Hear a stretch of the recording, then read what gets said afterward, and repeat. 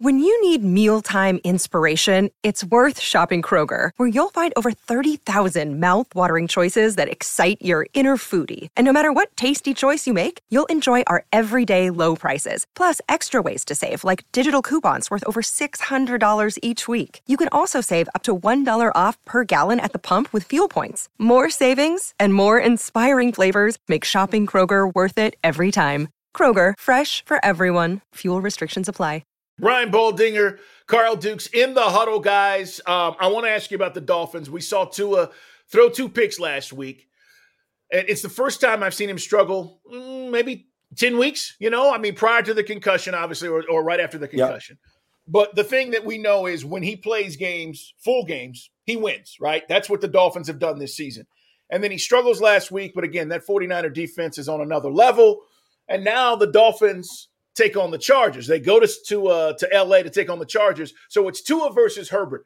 And everybody is looking at this next group of quarterbacks. That includes Jalen Hurts. That includes Tua, Herbert, Trevor Lawrence. We're figuring out, is this group going to be what we expected? And so this is an interesting matchup this week, Baldy. And, is this going to be a shootout? Is this going to be a high-scoring affair? Well, if the Chargers keep tackling the way they tackle, they just don't tackle, Carl. And that includes Derwin James. I'd call them all out. They just can't tackle. And it's just frustrating to watch because you can be in right positions, but, they're just not, and then defensively, they're just not very good. That's a big part of it. Nobody gives up the type. I think right now, let me just double check that, but I'm pretty sure right now that, yeah, they're 32nd in rush average. They're last, and so, now Miami has the ability to run the ball. They really missed Teron Armstead at left tackle.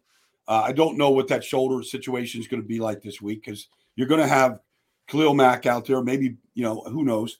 But, if Bosa comes back and when he comes back, he might be out there this week.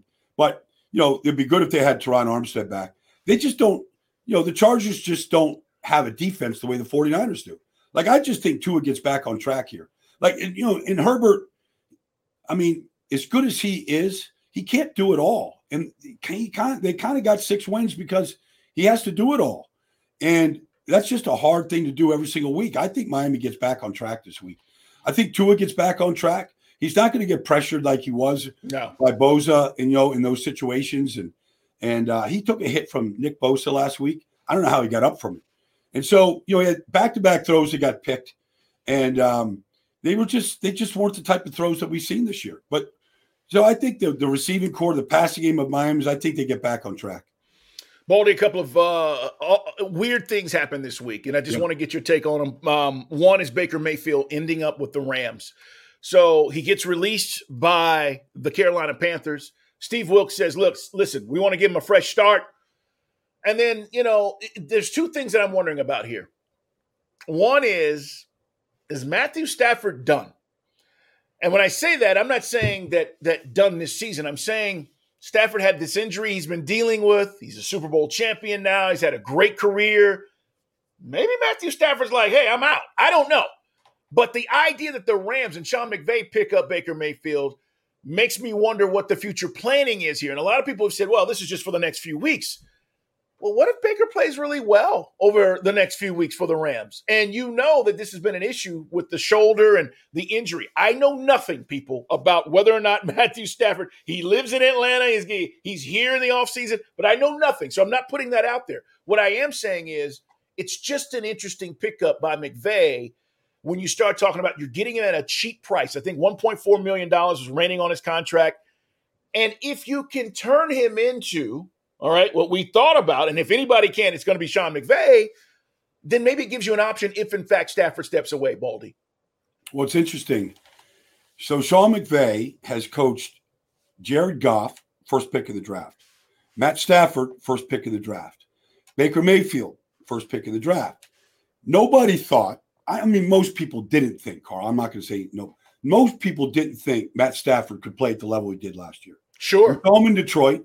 Now, maybe it's just being in Detroit, being amongst the turnover and all the stuff that happens in Detroit. Maybe that's why he struggled and, wasn't considered to be a great player. And then he plays with Sean McVay with an offense with Cooper Kupp and creativity and a defense that could take, all this. And you go, oh, that's Matt Stafford, Super Bowl MVP, whatever. So I just think Sean McVay looks like these are talented players. Let's go find and get the most out of them. And I'm sure Baker's going, if he probably couldn't think of a better place to go. Like, let me go with Sean McVay. Even if he's a backup, if Stafford comes back and plays next year, if Baker just learned an offseason, get healthy, learn the system, learn how Sean McVay calls the plays, understand Baker's a smart guy and a competitive guy. And he's got an arm. He's got a good arm. Like he's got what it takes. It'd be good to see him in a stable place. Right. That knows how to build around a quarterback with a proven coach. Like whether he becomes the guy, to your point, like maybe Stafford's had enough, who knows? But I think Baker's there to be the heir apparent if something happens to Matt. Yeah, it's interesting. And I just, Baldy, have you ever seen a general manager fired before Christmas like the Titans did? It's interesting, Carl. Like I did Tennessee at Philadelphia last week. I saw John Robinson. Yeah. And the last thing you thought, I'm talking to guys from the Titans and, they're missing this player and that, left tackle, pass rusher, and then they lose 3 starters in the first quarter. They lose David Long. They lose, Trevor, the receiver, Trevor Burks and Treylon Burks, and they lose Christian Fulton. Like all these things happen, and they're just a depleted group. You go, okay, but they're still in first place. They're still going to win the division. They are. The thing that struck me, Carl, was okay. If you want to go in a different direction in team building, all right. But to me, it looks like John Robinson was building the team the way the coach wants to build the team. Now, I know the coach wanted A.J. Brown. Like maybe, that's another part of the building that says we're not paying $100 million for this guy. Right. Like that's not John Robinson's fault. He drafted him. He's had some good drafts. Everybody misses on some players, but he's had good drafts by and large. To me, it made no sense of the timing. If you want to make the change, okay. If you want to I guess it's to get a head start on the draft process, free agency, the draft. Let's get a new set of eyeballs on this kind of stuff. Okay, but you can't really argue with a lot of the things that John Robinson has done. So the timing seems completely wrong to me. It's weird. And I got to say this before we go, Baldy. I love Mike Vrabel. I think he's underrated as a coach for what he's been able to do there with Tennessee. But you can't be the GM and the coach. It's not going to work. It's not going to work. And it hasn't worked in a lot of places. And Baldy, we know. We can run down the list of guys who felt like they had the chest to take all of that on. And it's not a slight on Vrabel. I just think you have to have that separation to be great in an organization.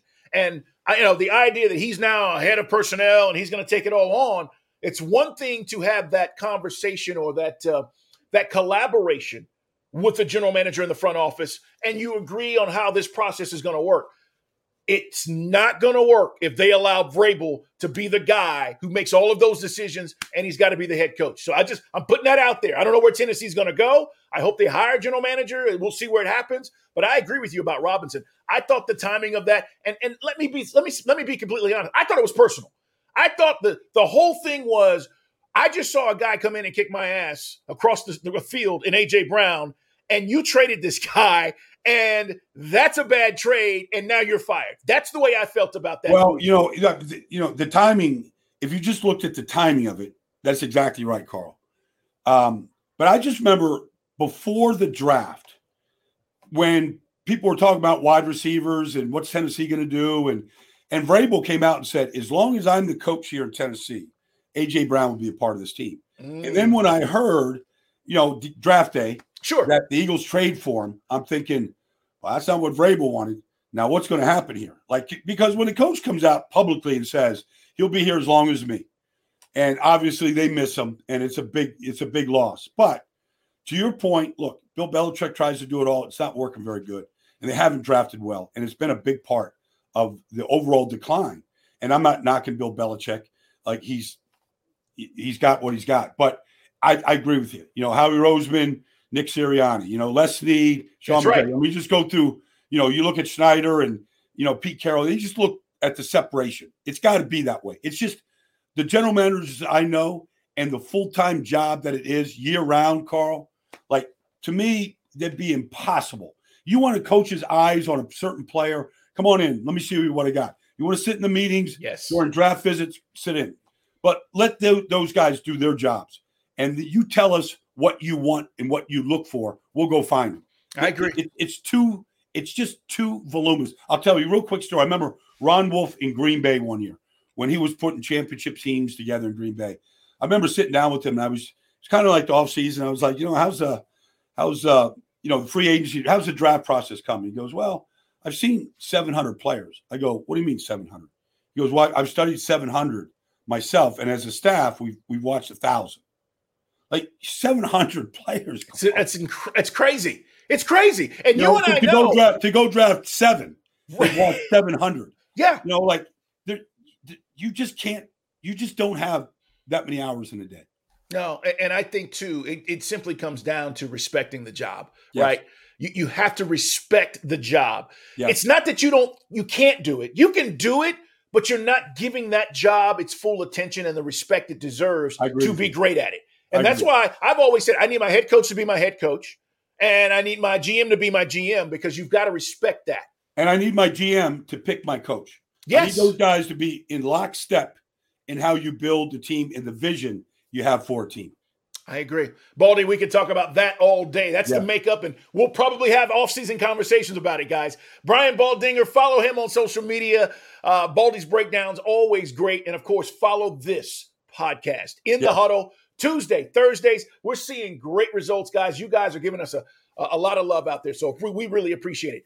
Season's counting down. Week 14. We're coming back next week. We'll see what happens. We'll be getting ready for the playoffs. These games at the end of the season are going to matter. It's a lot of fun right now in the NFL, and anything can happen. I'm with you, by the way. I know Nick was trying to make these predictions about the playoffs. I can't do it. I love the Cowboys because I'm looking at them from a 30,000-foot view.